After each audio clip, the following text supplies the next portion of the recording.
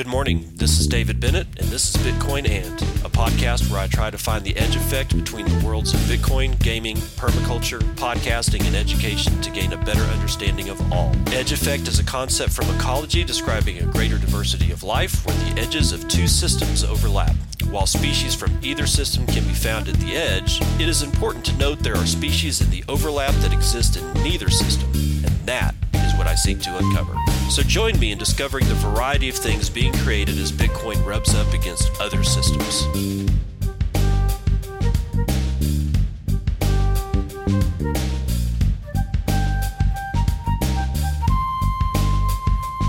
It is 8:57 a.m. Central Standard Time. It is the 4th of December, 2019. This is episode 171 of Bitcoin and my cat's farting. Now, I'm serious, man. It's so bad. I had to take her to the vet yesterday. I'm talking vile and constant. So yeah, round of stomach antibiotics and some specially formulated gastrointestinal food for the kitty to see if it gets rid of this vile stench that follows her around like a poltergeist. Dude, not kidding. I've had cats in my life all my life. Never, ever have I seen anything even remotely approaching this. And it's been going on for like a month. And it's like, oh my God, stop coming over and farting on me. Okay, what do we got? We got some good news, and it gets progressively stupid as the show goes on. So let's get started with the freaking boss. All right. This dude named Kyle Honeycutt, he tweeted out reason number 42 why I don't use wallets. And he's retweeting a guy named Damien Me. And Damien says, the pattern of forcing users to write down the seed of a mobile wallet while blocking screenshots before they can even use the wallet really, really has to stop. It's an outrageously terrible UX, and it's really not that hard to do better. So a guy named Rob Mitchell writes back to Kyle's retweet and says, well, what do you use? And here's where Kyle becomes the freaking boss, dude. I ditched all wallets in 2016. I build, sign, and broadcast raw transactions for everything now. All you need to spend: 1, transaction ID of input; 2, in-out, aka V-out of input; 3, input value if SegWit; 4, private key; 5, destination address. Dangerous? Yes. Sovereign user? Yes. And I'll add boss. Yeah, dude, it's a scary thing making a transaction off of a hardware wallet anyway. I'm just like you kind of got to just stand in awe of somebody who can, this to me is like people that know how to program in machine language or assembly language, where they're like, no, I don't even want like to do the upper level languages. No, let's just go right to the freaking metal on the chip, right? It's just, like I said, boss, man, total boss. What else we got on here for the community? We have Guy Swan, dude. Definitely going to give a shout out to my bro, Guy. He has a tweet out there he did yesterday. Says, finally, the unabridged audiobook of Money, Bitcoin, and Time by Breedlove22. That is at Breedlove22. An awesome piece for a deep dive into the Bitcoin perspective. Download and listen for free. Enjoy. And then he gives a link to his where he's actually doing that reading on his podcast, or it's on his podcast, but it's like it's one of his longest reads ever. This thing weighs in at like 4.5 hours, somewhere around there. And yeah, The Irishman was only 3.5 hours, and people are bitching about that. So hats off to Guy Swan for reading for over 4 hours. I'm sure he didn't do it 4 hours straight. That would completely roast your voice. But anyway, so that's going to do it for what's going on in the community. Let's get on into some vitals.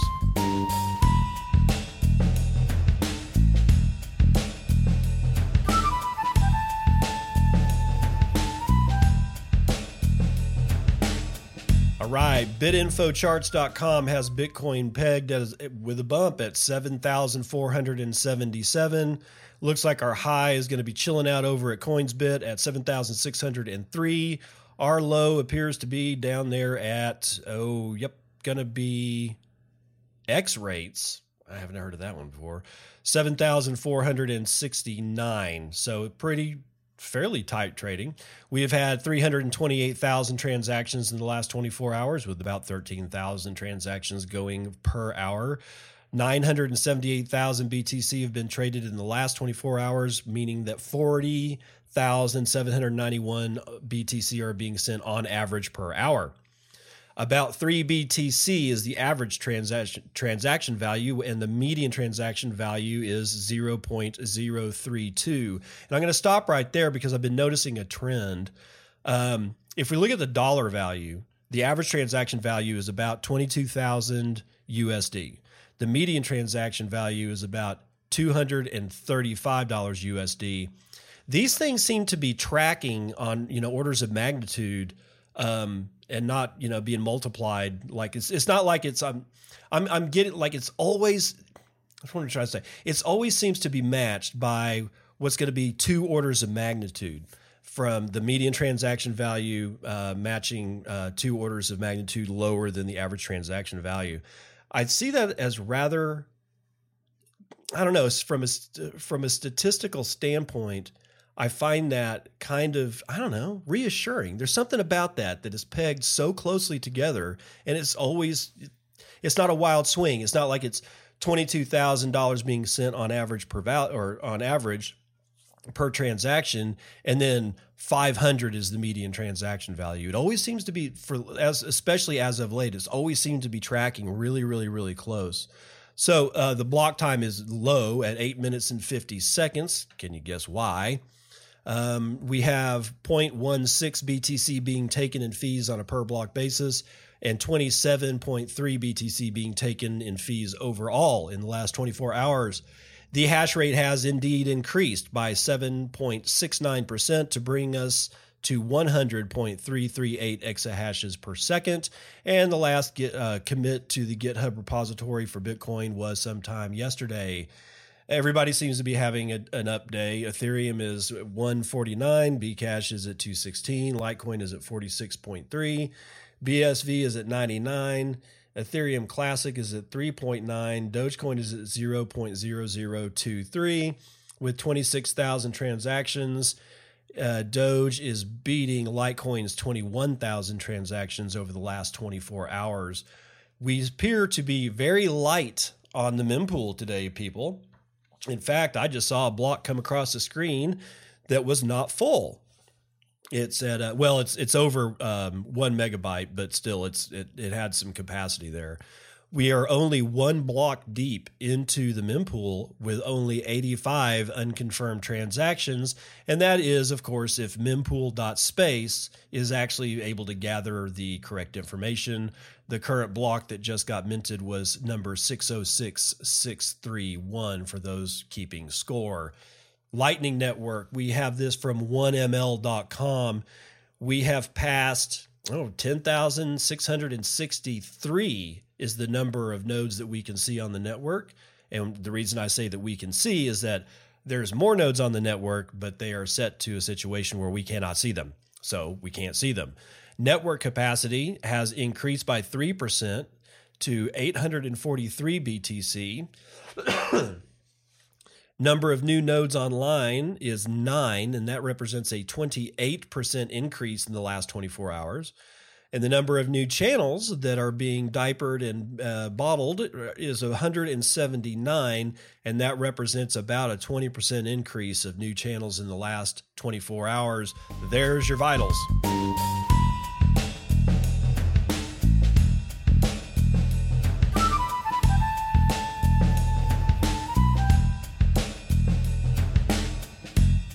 All right, man. I'm going to let Vlad Costilla introduce the song for the day with his tweet that says, "We can't be friends if you, 1, think The Irishman was too long and therefore you didn't watch it.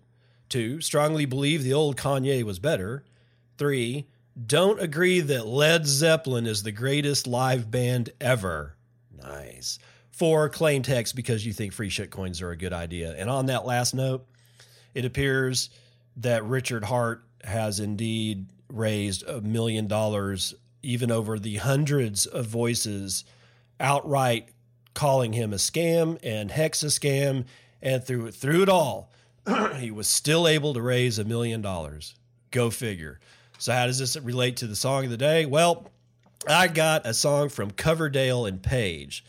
David Coverdale and Jimmy Page. Jimmy Page from Led Zeppelin.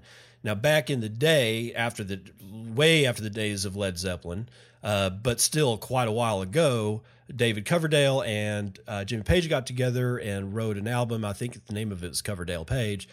Good music. It's really good. It's really good, man. And that's why you're going to get an earful of it right now. Take me to your river, baby. Take me to your sea. Purify my soul and pour your ocean over me. Lead me to your chamber where you sleep at night. Scratch me, cross my back, make me feel alright. You're the best time I've ever had. You look so good, oh baby, you must be bad.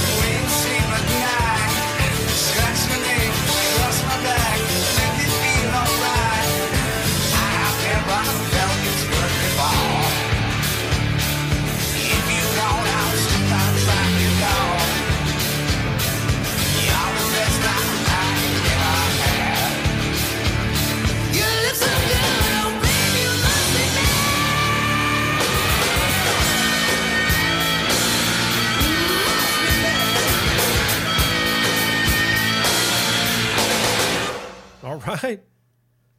Getting charged up after that one. Let's get into the morning roundup. Wolfie Zhao riding for CoinDesk sometime yesterday. 16:05 UTC. China's internet firewall has blocked access to Ethereum block explorer Etherscan.io.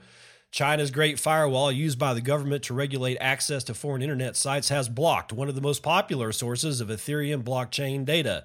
As of Tuesday, Etherscan.io, one of the longest running and most widely used Ethereum block explorers, was inaccessible from IP addresses inside mainland China based on tests performed locally. The change appears to be recent, according to the greatfire.org, which compiles and monitors a database of sites that are blocked inside China. Etherscan.io was still accessible with no censorship detected as of August 18th, 2019. But greatfire.org's scanning record shows Etherscan has become 100% blocked since at least October the 30th, rendering it inaccessible from inside China unless via a virtual private network. This is likely the first known case of a blockchain explorer becoming an internet firewall target and puts Etherscan.io in the company of such blocked information and social media sites as Google, Facebook, Twitter, and Reddit. Quote, "This is another instance of friction between the decentralized and immutable technology of blockchain and the tightly controlled centralized government of China," said Matthew Graham, CEO of blockchain investment firm Sino Global Capital. "We should expect additional problems like these in the future as blockchain is integrated further into the Chinese economy and daily life. It's not immediately clear what exactly led to the blocking of a blockchain explorer in China. But last year, there were reports that cryptocurrency users encoded censored articles regarding the Me Too movement and a pharmaceutical scandal in China onto Ethereum transactions in a bid to bypass internet censorship. Internet users have been sharing on WeChat the hash of those transactions using Etherscan.io, which even prompted WeChat to later block users from viewing the exact Etherscan.io URLs from inside the messaging app. Etherscan.io site itself remained intact at the time. Quote, "Some have used this feature to post sensitive messages without the need to worry about the message being blocked or removed or their identity being exposed. Anyone with a blockchain explorer like Etherscan can view these messages, so it's not surprising that the website has come into the crosshairs of internet censors," said Graham.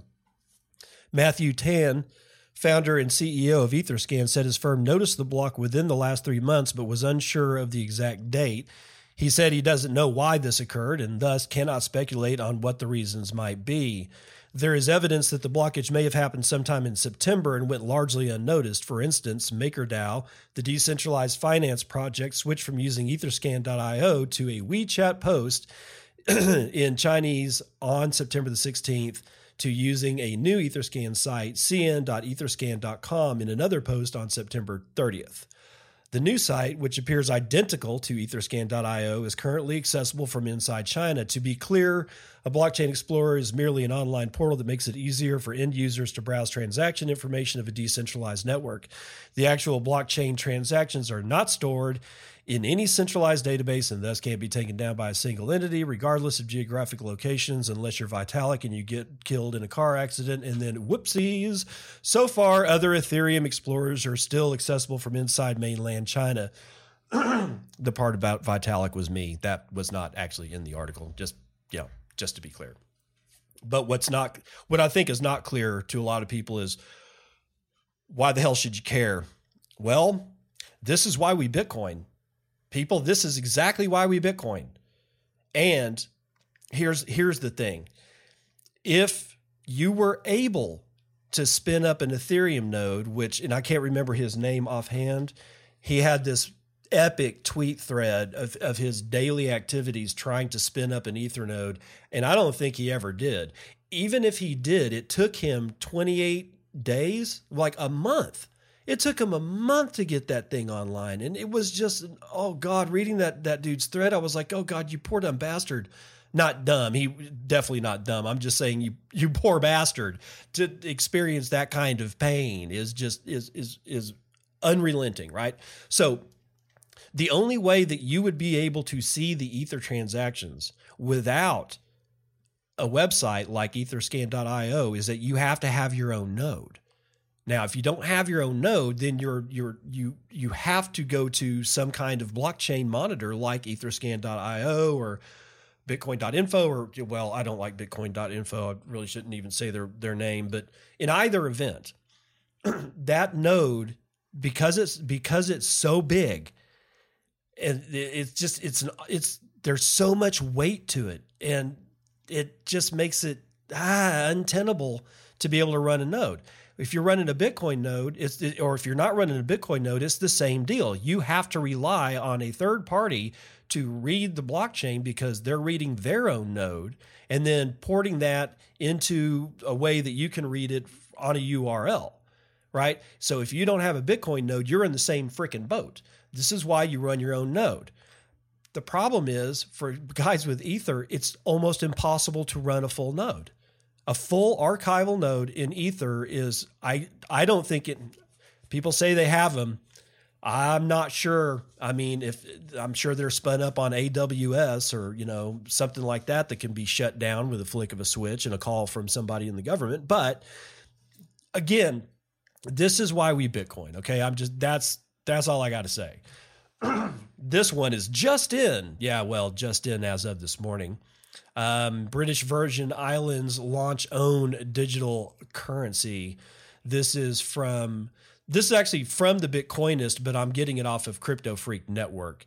The government of the British Virgin Islands is about to announce the details of its own digital currency. The project is developed in partnership with blockchain-oriented startup lifelabs.io. More governments are turning to proprietary digital currencies over the last year than ever before. China and the Marshall Islands are some good examples. Now it's time for BVI to join the trend. Let me stop right there. The whole reason that I'm not even going to read this whole thing, but I want to bring it to your attention that this is yet another announcement from some banking authority representing the financial infrastructure of a country saying that they're going to do it. How long before we get the news that they categorically deny that they're doing this? Because the Marshall Islands did that shit.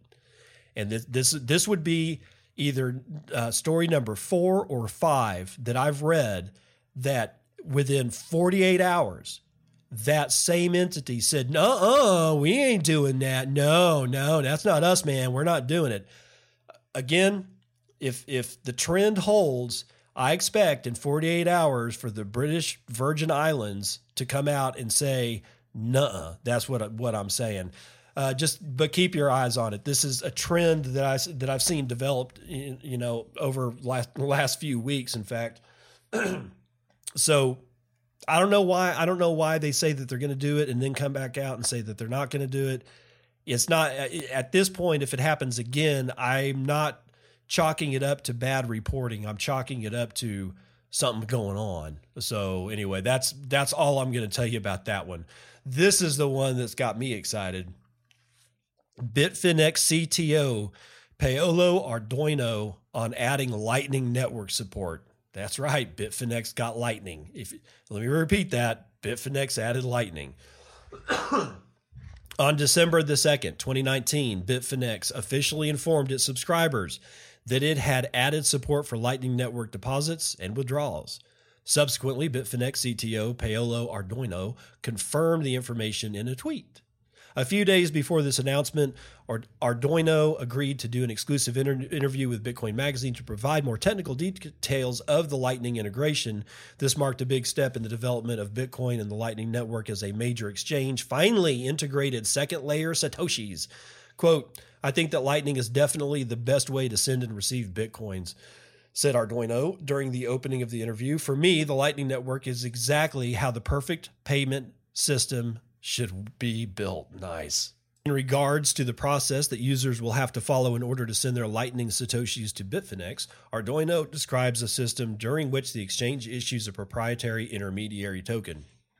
Quote, the process is simple. You go on the Lightning Network deposit page, you generate an invoice, and then pay it with any Lightning wallet that you may use, he said. Bitfinex will credit you LNX, our proprietary Lightning Network currency, and then you can exchange it on a 1-to-1 ratio for Bitcoin. Bitfinex will not charge a premium for exchanging second-layer Satoshi for main chain BTC or vice versa. However, withdrawals will have the regular fees. Quote, there is no premium in this step. However, we will apply a small fee when you process a withdrawal in the opposite way, but that's it. We don't apply any premium or any conversion rate for this service, said Ardoino. From a technical point of view, Bitfinex makes use of LND, the client developed by Lightning Labs. However, as acknowledged by Arduino, Blockstream C Lightning is regarded as a worthy replacement in the near future. Quote, right now we are running LND, but we are planning to add C Lightning, he said. I like the C Lightning implementation because it feels more modular and plug-in based. It's excellent as a base layer for additional developments as it feels like a Linux kernel. Yeah, gee, I wonder why. The Bitfinex CTO also revealed that the choice of a Lightning client is the result of a partnership that will be announced in the coming days. Yep, and I've got that coming up next. Hold on. At the moment, we are using LND because it's also what our partner uses for integrations. More information about this collaboration will be announced this Wednesday. That's today, people, and they announced it. Oh boy, did they announce it. Arduino also pointed out that Bitfinex has always positioned itself on the side of Bitcoin innovation, and Lightning support is its follow-up to being pioneers in adding BEC32 addresses and implementing SegWit. Quote, I think that it's really important for an exchange to finally show real support for the Lightning Network. If we don't take a little more risk, we will not be able to keep up with the innovation which our industry is used.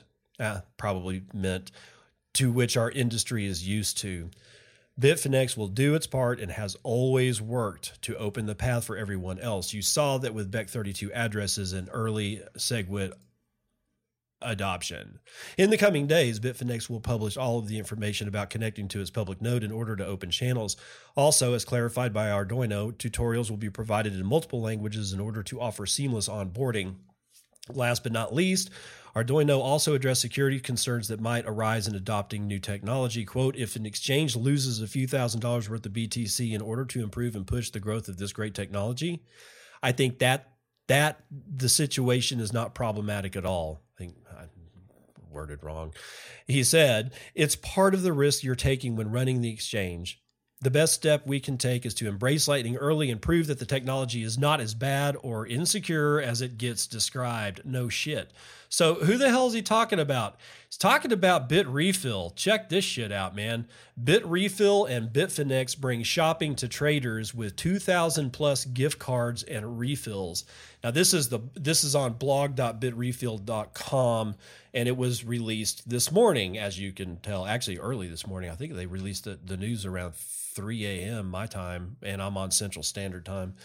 Bitfinex, a state-of-the-art digital asset trading platform, and Bitrefill, a provider of digital gift cards and mobile airtime refills using Bitcoin technologies, will enable customers to shop with Bitcoin and Bitrefill's catalog of 2,000 plus prepaid voucher products starting today. Bitfinex customers can shop for a variety of services, including gaming, dining, entertainment, and travel gift cards.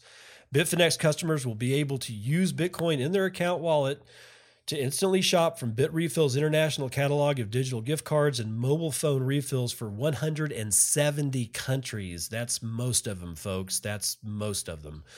Bitfinex recently introduced support for Bitcoin deposits and withdrawals on the Lightning Network. With newly added Lightning deposit and withdrawal features at Bitfinex, customers can spend less time waiting and more time trading or shopping. The provision of this new payment feature underlines our company's commitment to building a new digital economy. Bitfinex and Bitrefill utilize customized versions of Lightning to open large channels together, exceeding the default limits in place. Wumbo channels, people, those were Wumbo channels, but allowing better flow and reliability to users.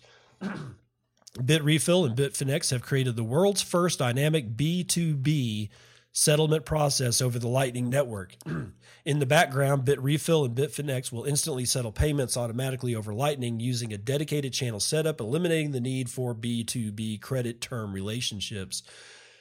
Quote, we believe that getting Bitcoin exchanges on to the Lightning Network early is integral to preparing for the next wave of adoption and building out a parallel economy for Bitcoin.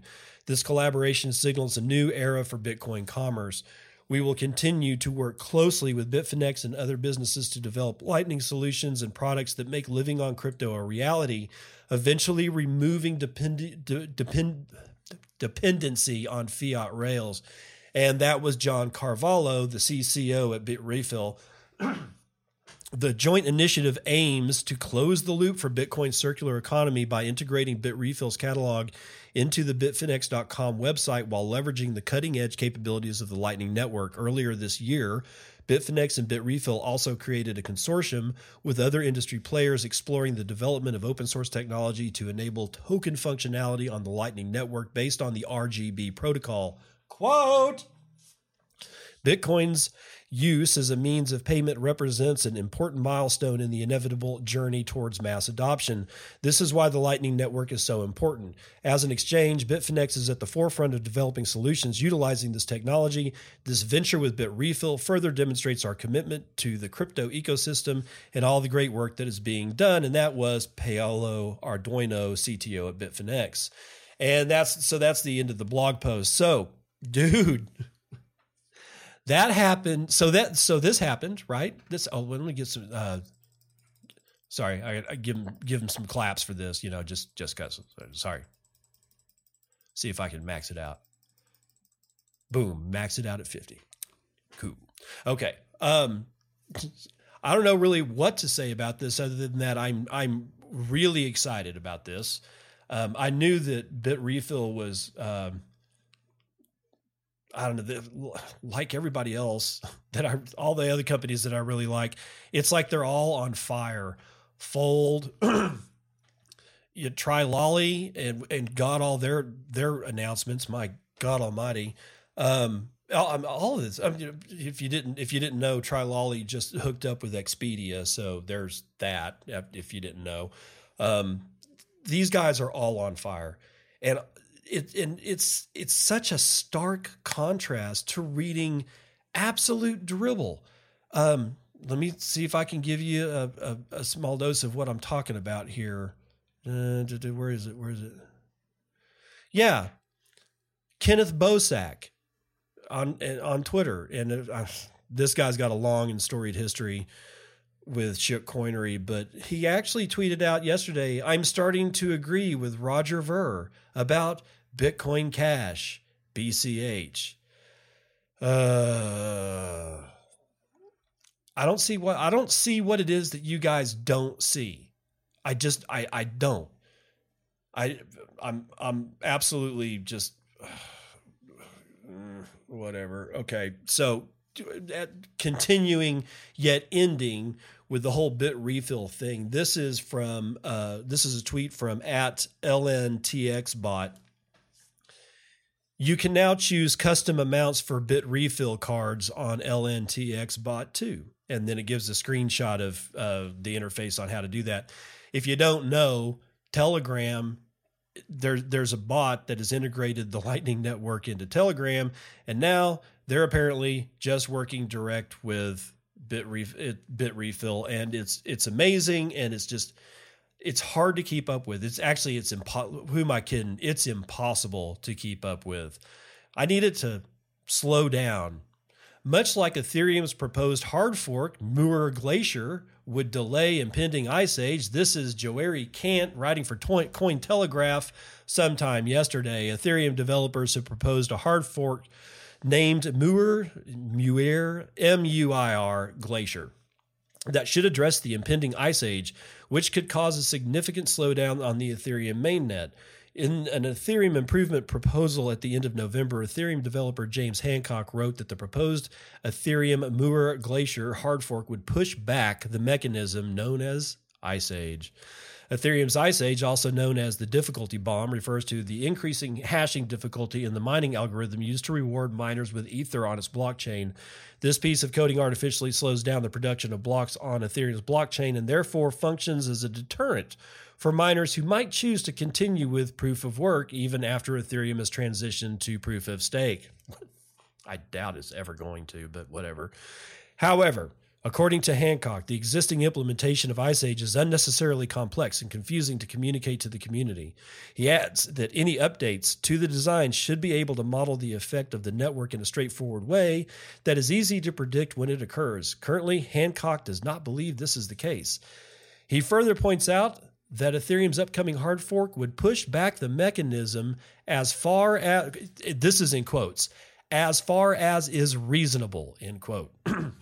to give developers the time to decide whether to update Ice Age so that its behavior becomes predictable or to remove it entirely. He added, quote, "The fork would give us time to address the community, to understand their priorities better as far as the intentions of the Ice Age, and give time for proposals for better mechanisms to achieve those goals."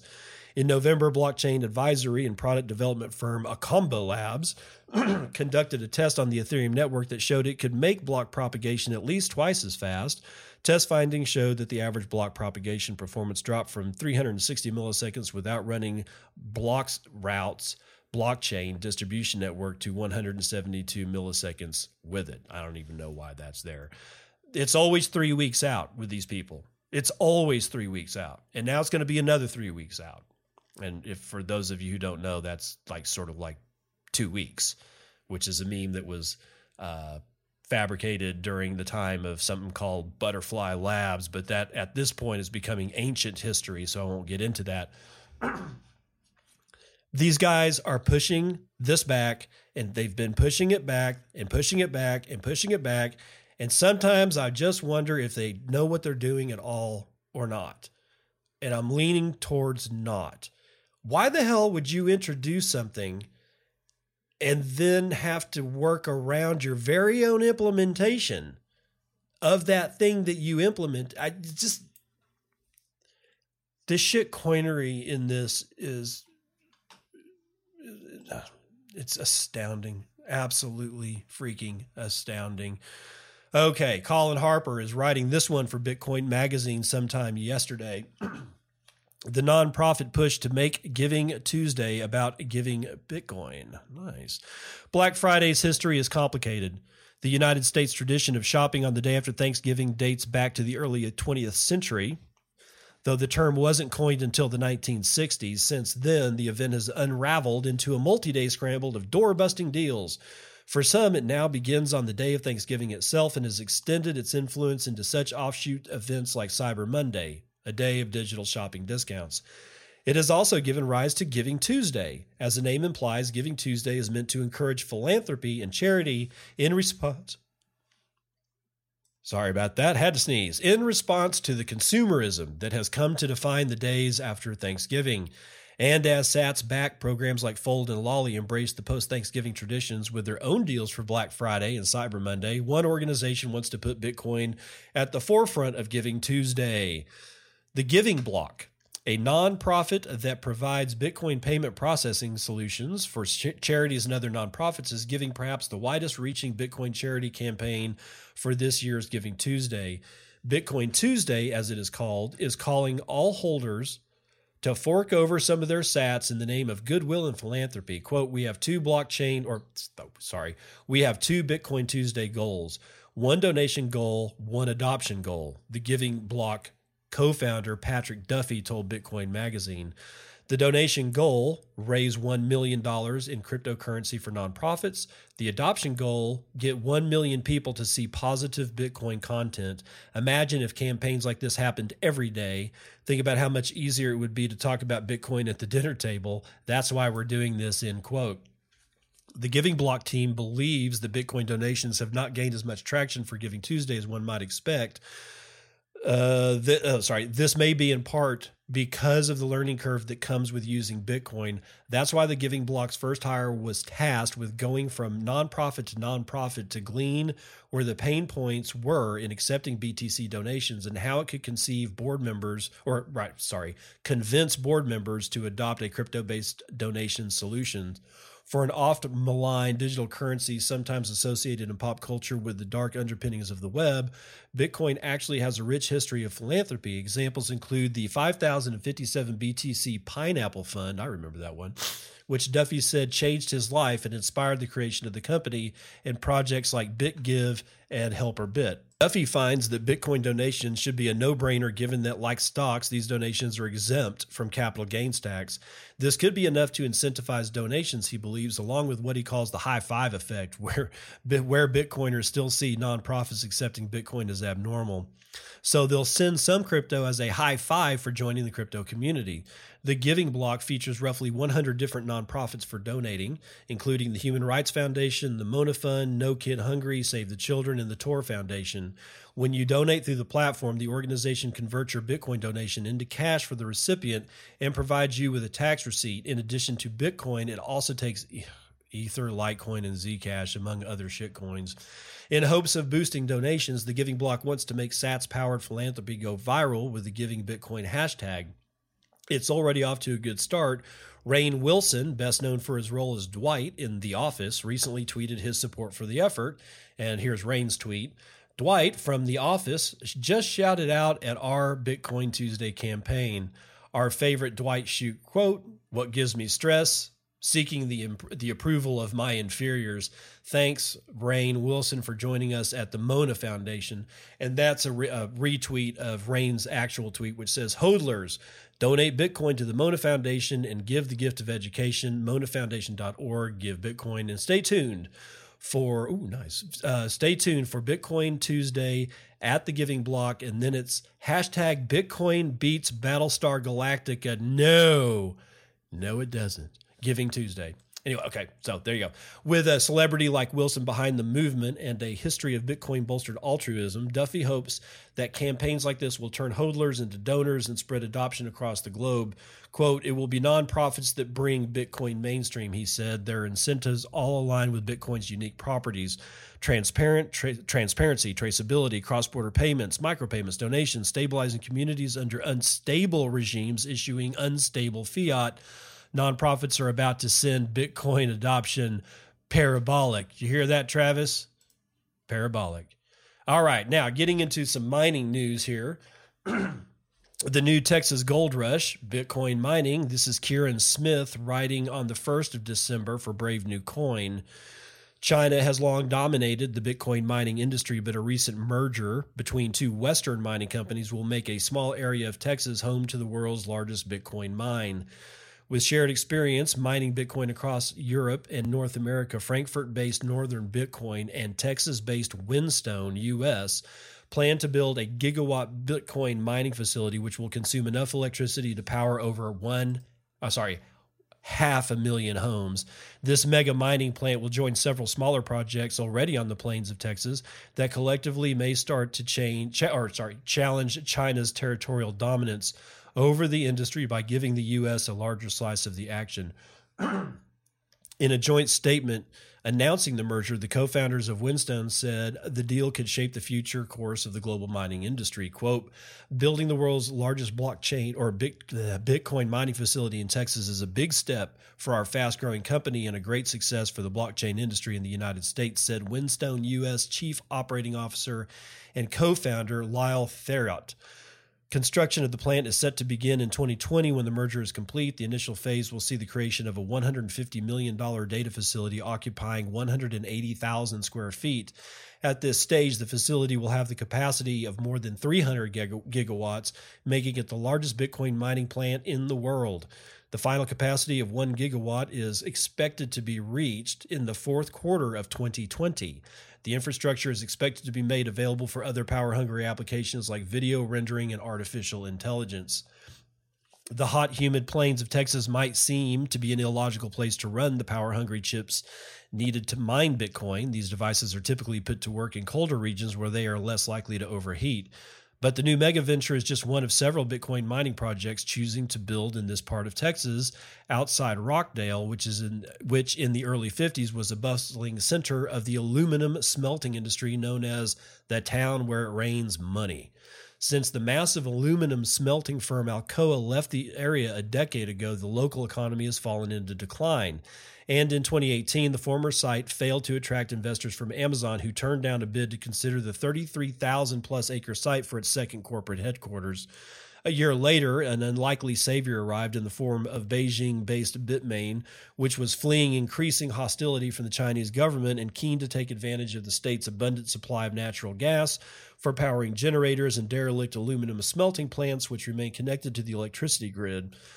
Though the project faced delays on the back of financial difficulties following the Bitcoin downturn, the new headquarters of the Bitcoin mining giant was finally finished in October. Before Northern Bitcoin and Whinstone arrived, this new mining plant looks set to be the world's largest, with plans to increase its power output from an initial level of 25 megawatts to a maximum of 300, and also breathe life into the stagnant local economy by creating jobs and providing training and educational programs for locals. 500 miles west, another unique Bitcoin mining project is being built on dozens of acres of land between the Texas cities of Midland and El Paso. Digital currency group backed firm Layer 1 announced last month that it had raised $50 million to develop a wind-powered Bitcoin mining plant that relies on a proprietary new cooling technology to prevent the chips from overheating in the Texas sun. Collectively, these mining projects provide more test cases for industrial redevelopment based on Bitcoin mining in locations that have neither cool weather nor renewable sources of energy. And they also offer an opportunity to wrench back some of the 70% of the Bitcoin mining market share controlled by miners based in China. This could help reduce the hypothetical threat to Bitcoin should the Chinese state ever attempt to take over mining facilities. Now, there's a couple of mistakes there. The plains of Texas, these things, the only thing that could even be considered being built on the quote plains of Texas is the one between Midland and El Paso, technically not the plains of Texas. And Rockville, dude, that's in central Texas. That's hill country. That is not the plains of Texas. The second thing is the plains of Texas are not humid. They're hot, but they're not hot and humid. Shit's dry as a bone up here, man. Now, not to be outdone, crypto mining to revive abandoned town in California. This is Julio Gil Pulgar writing for the Bitcoinist.com sometime yesterday.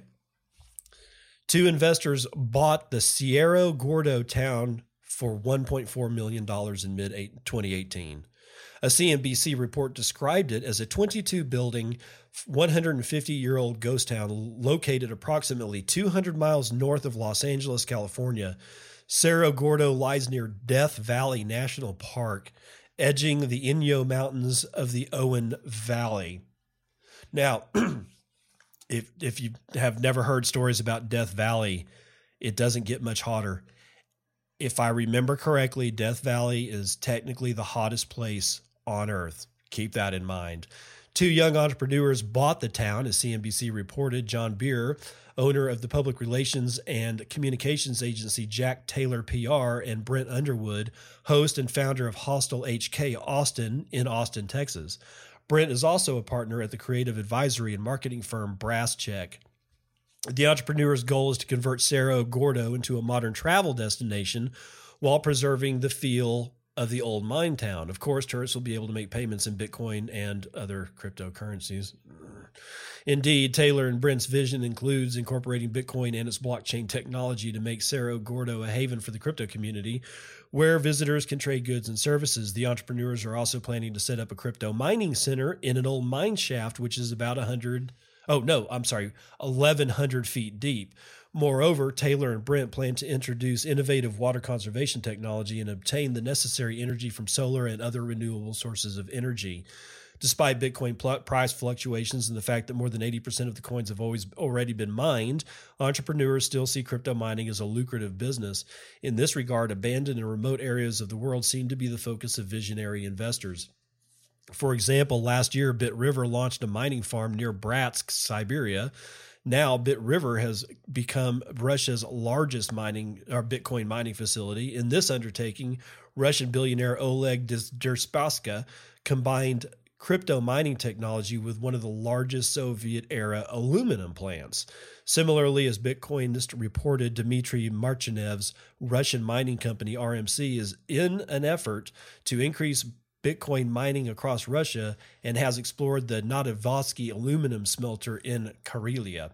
Converting old aluminum plants into crypto industry hubs is also of interest in the U.S. Last October, Bitmain, the operator of the largest cryptocurrency mining pools in the world, launched. Yeah, we already went through that. Why are you saying it again? Whatever. And I think the whole reason why aluminum smelters are so like, I don't know, at this point, old aluminum smelters seem to be very, very coveted. And I think the reason is because how well they're hooked up to the electrical grid. Because I don't know of any gas-fired or coal-fired aluminum plants. They all use electricity to create the heat, which melts the ore, or heats up the ore so that they can extract all the aluminum. And there's a shit ton of electricity that is needed to do that. And it just so happens that when you have that much electricity going into a building, it's a special deal. It's not like you're just hooking up to the freaking pole, guys. This is like electrical engineers have to come out and figure out how they're going to pump megawatts into a building without killing everybody inside and possibly some other people on the outside.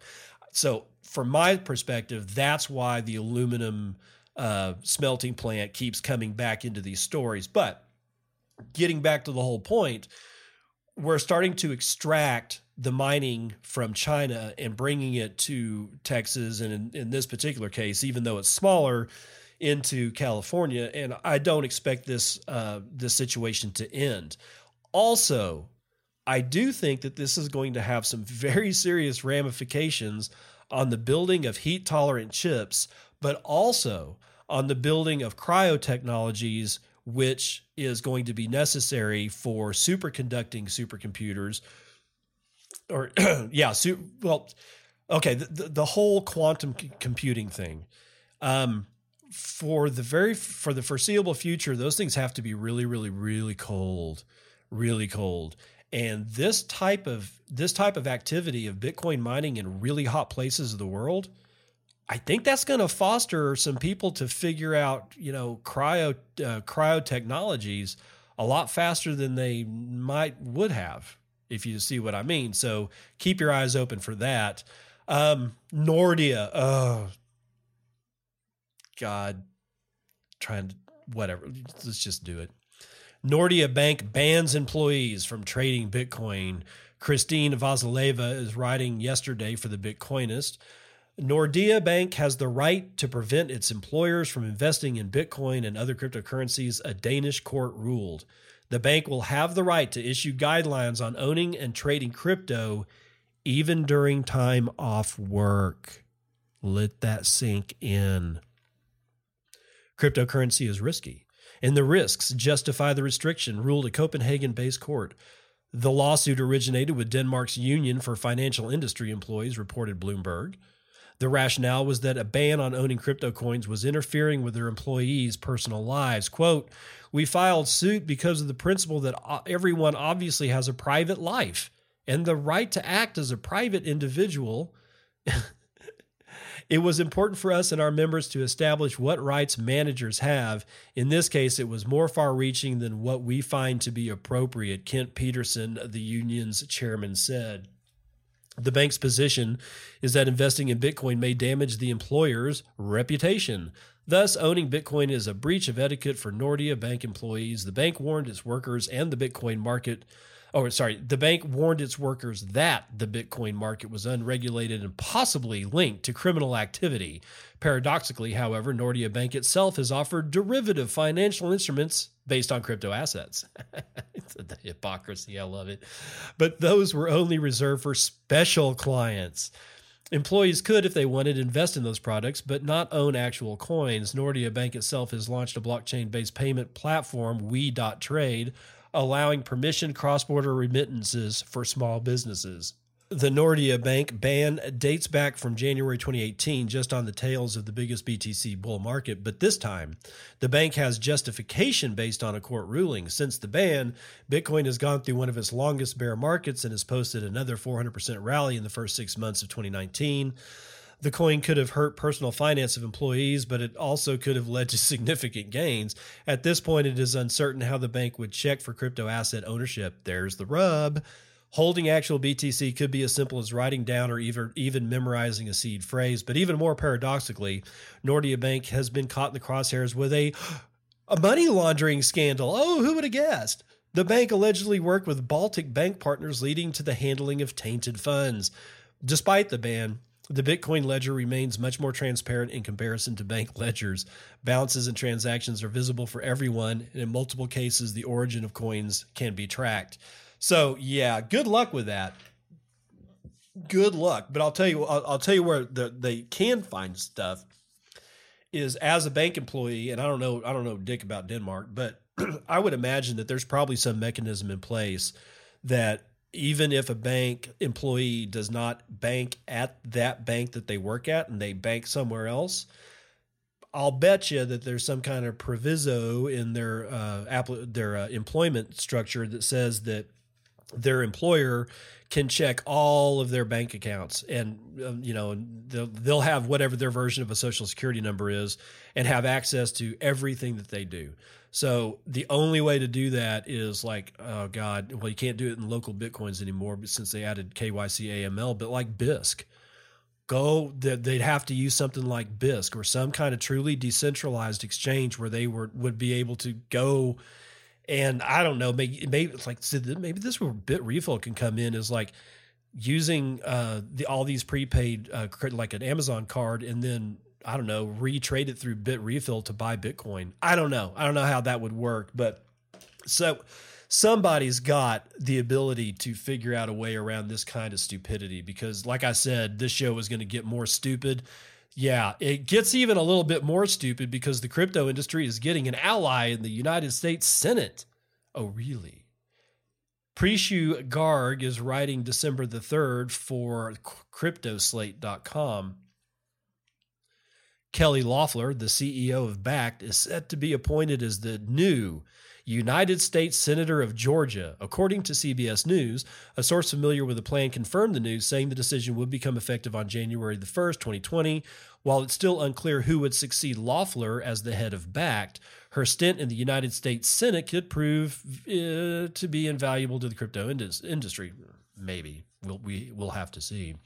While Georgia Governor Brian Kemp isn't set to announce his pick for the country's open United States Senate seat until Wednesday, December the 4th, that's today, sources close to the matter have confirmed the rumors that have been going around for the past few weeks. Kelly Loeffler, the CEO of Bakkt, will be Kemp's pick for the vacant seat. A financial industry veteran, Loeffler will receive the support of the National Republican Senatorial Committee despite not being endorsed by United States President Donald Trump. When appointed, Loeffler will become the second female United States Senator in Georgia's history. The political newcomer is said to have been chosen for the seat to attract a specific group of votes that the Republican Party is desperately missing. Public Service Commissioner Tim Echols, who also applied for the seat, told the Atlanta Journal-Constitution that Governor Kemp made the right decision by choosing Loeffler.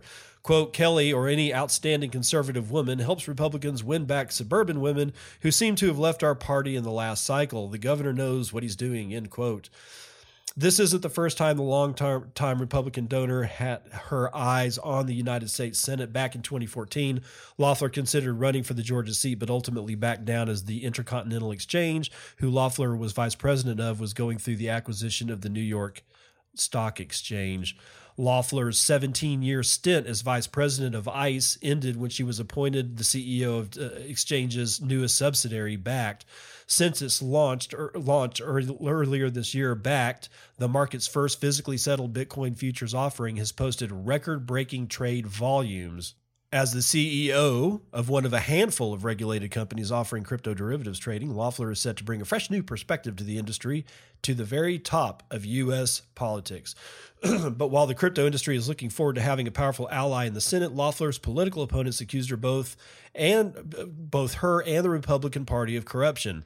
A spokesperson for the Democratic Senatorial Campaign Committee called Loeffler's appointment a corrupt coronation and accused her of buying her Senate seat with political donations. That's how all of you guys get elected. Whether you're elected or appointed, you're just buying it at this point. My God almighty.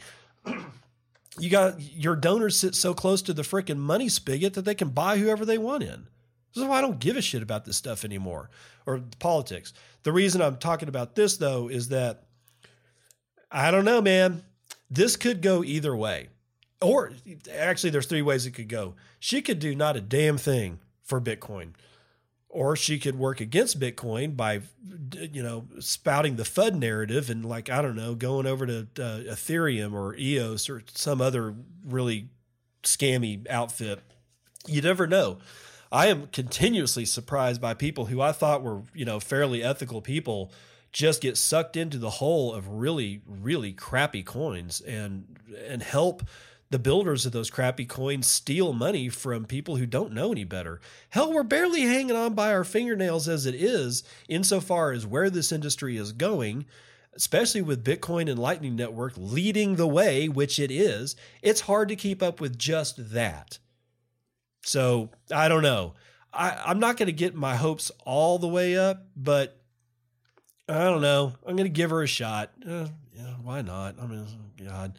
And, okay, this one I'm not going to read the whole thing, but State Street slashes DLT developer team as bank rethinks blockchain strategy. This is Ian Allison writing for CoinDesk yesterday at 22:25 UTC. State Street, the global custodian bank, has taken a new direction with its blockchain strategy and cut scores of developer jobs in the process, people familiar with the situation said. The focus is now more on digital assets such as tokenized stocks and bonds through to cryptocurrencies rather than the heavy lifting work of the replumbing front to back office with distributed ledger technology. And I'm going to stop right there because if you're not laughing your ass off, you should be. You really should be. Why? Because we've been bitching about this for freaking ever, man. There's so many of these institutions said, we're going to go to blockchain, but it's not a blockchain. It's a DLT, and there's no reason to have it. There's absolutely no reason for these guys to have it because they have no intention of being transparent. And the only way that you could truly use a blockchain is if that son of a bitch has a token of value that incentivizes people like me to run a freaking mining rig or a node somewhere other than the city that place actually is in. Somebody in Denmark or somebody in France has to be incentivized to help secure the damn blockchain. Otherwise, all you end up with is a room full of people that have a copy of the same damn thing, and all you really need is Google Sheets for that. Sorry, but that's just the way it is, and that's the Morning Roundup.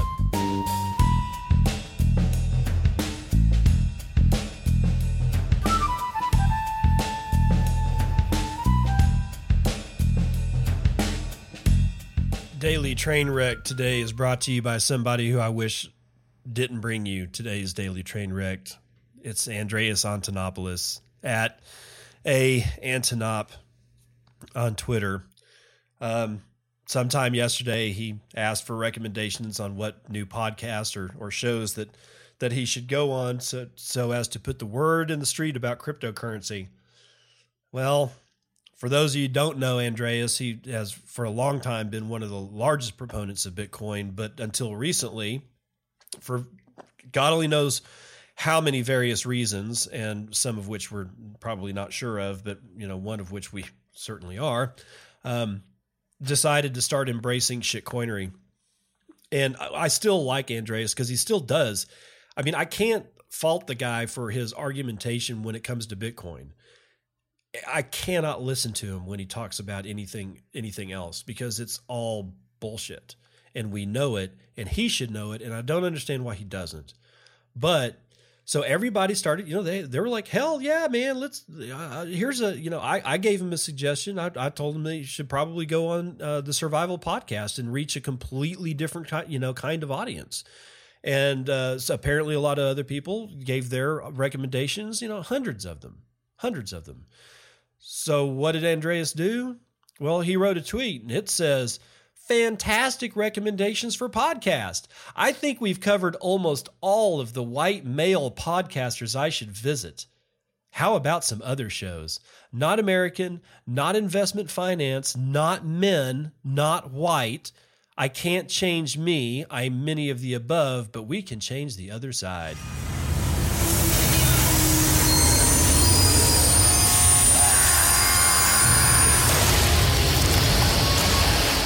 You know what?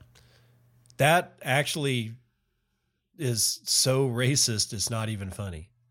How is it that you think that talking about somebody's skin color and what you will do or not do for, with, or about them because of that skin color is not racist? That whole argument about you can't be racist against white people, that's bullshit. If you don't know that that's bullshit, then please stop listening to this podcast because that's bullshit. If you discriminate against any person on this planet because of race, gender, creed, religion, it's racist.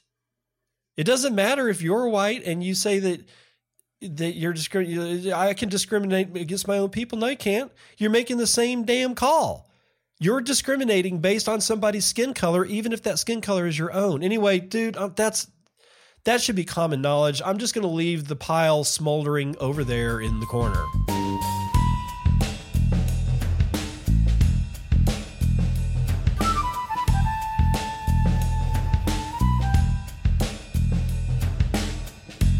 Terrible Joke Corner marries up pretty damn well with what we were just talking about. This is Dad Says Jokes, at Dad Says Jokes on Twitter, your repository for some of the most dry, horrible, terrible dad jokes and bad jokes that you'll ever find. It's a mine.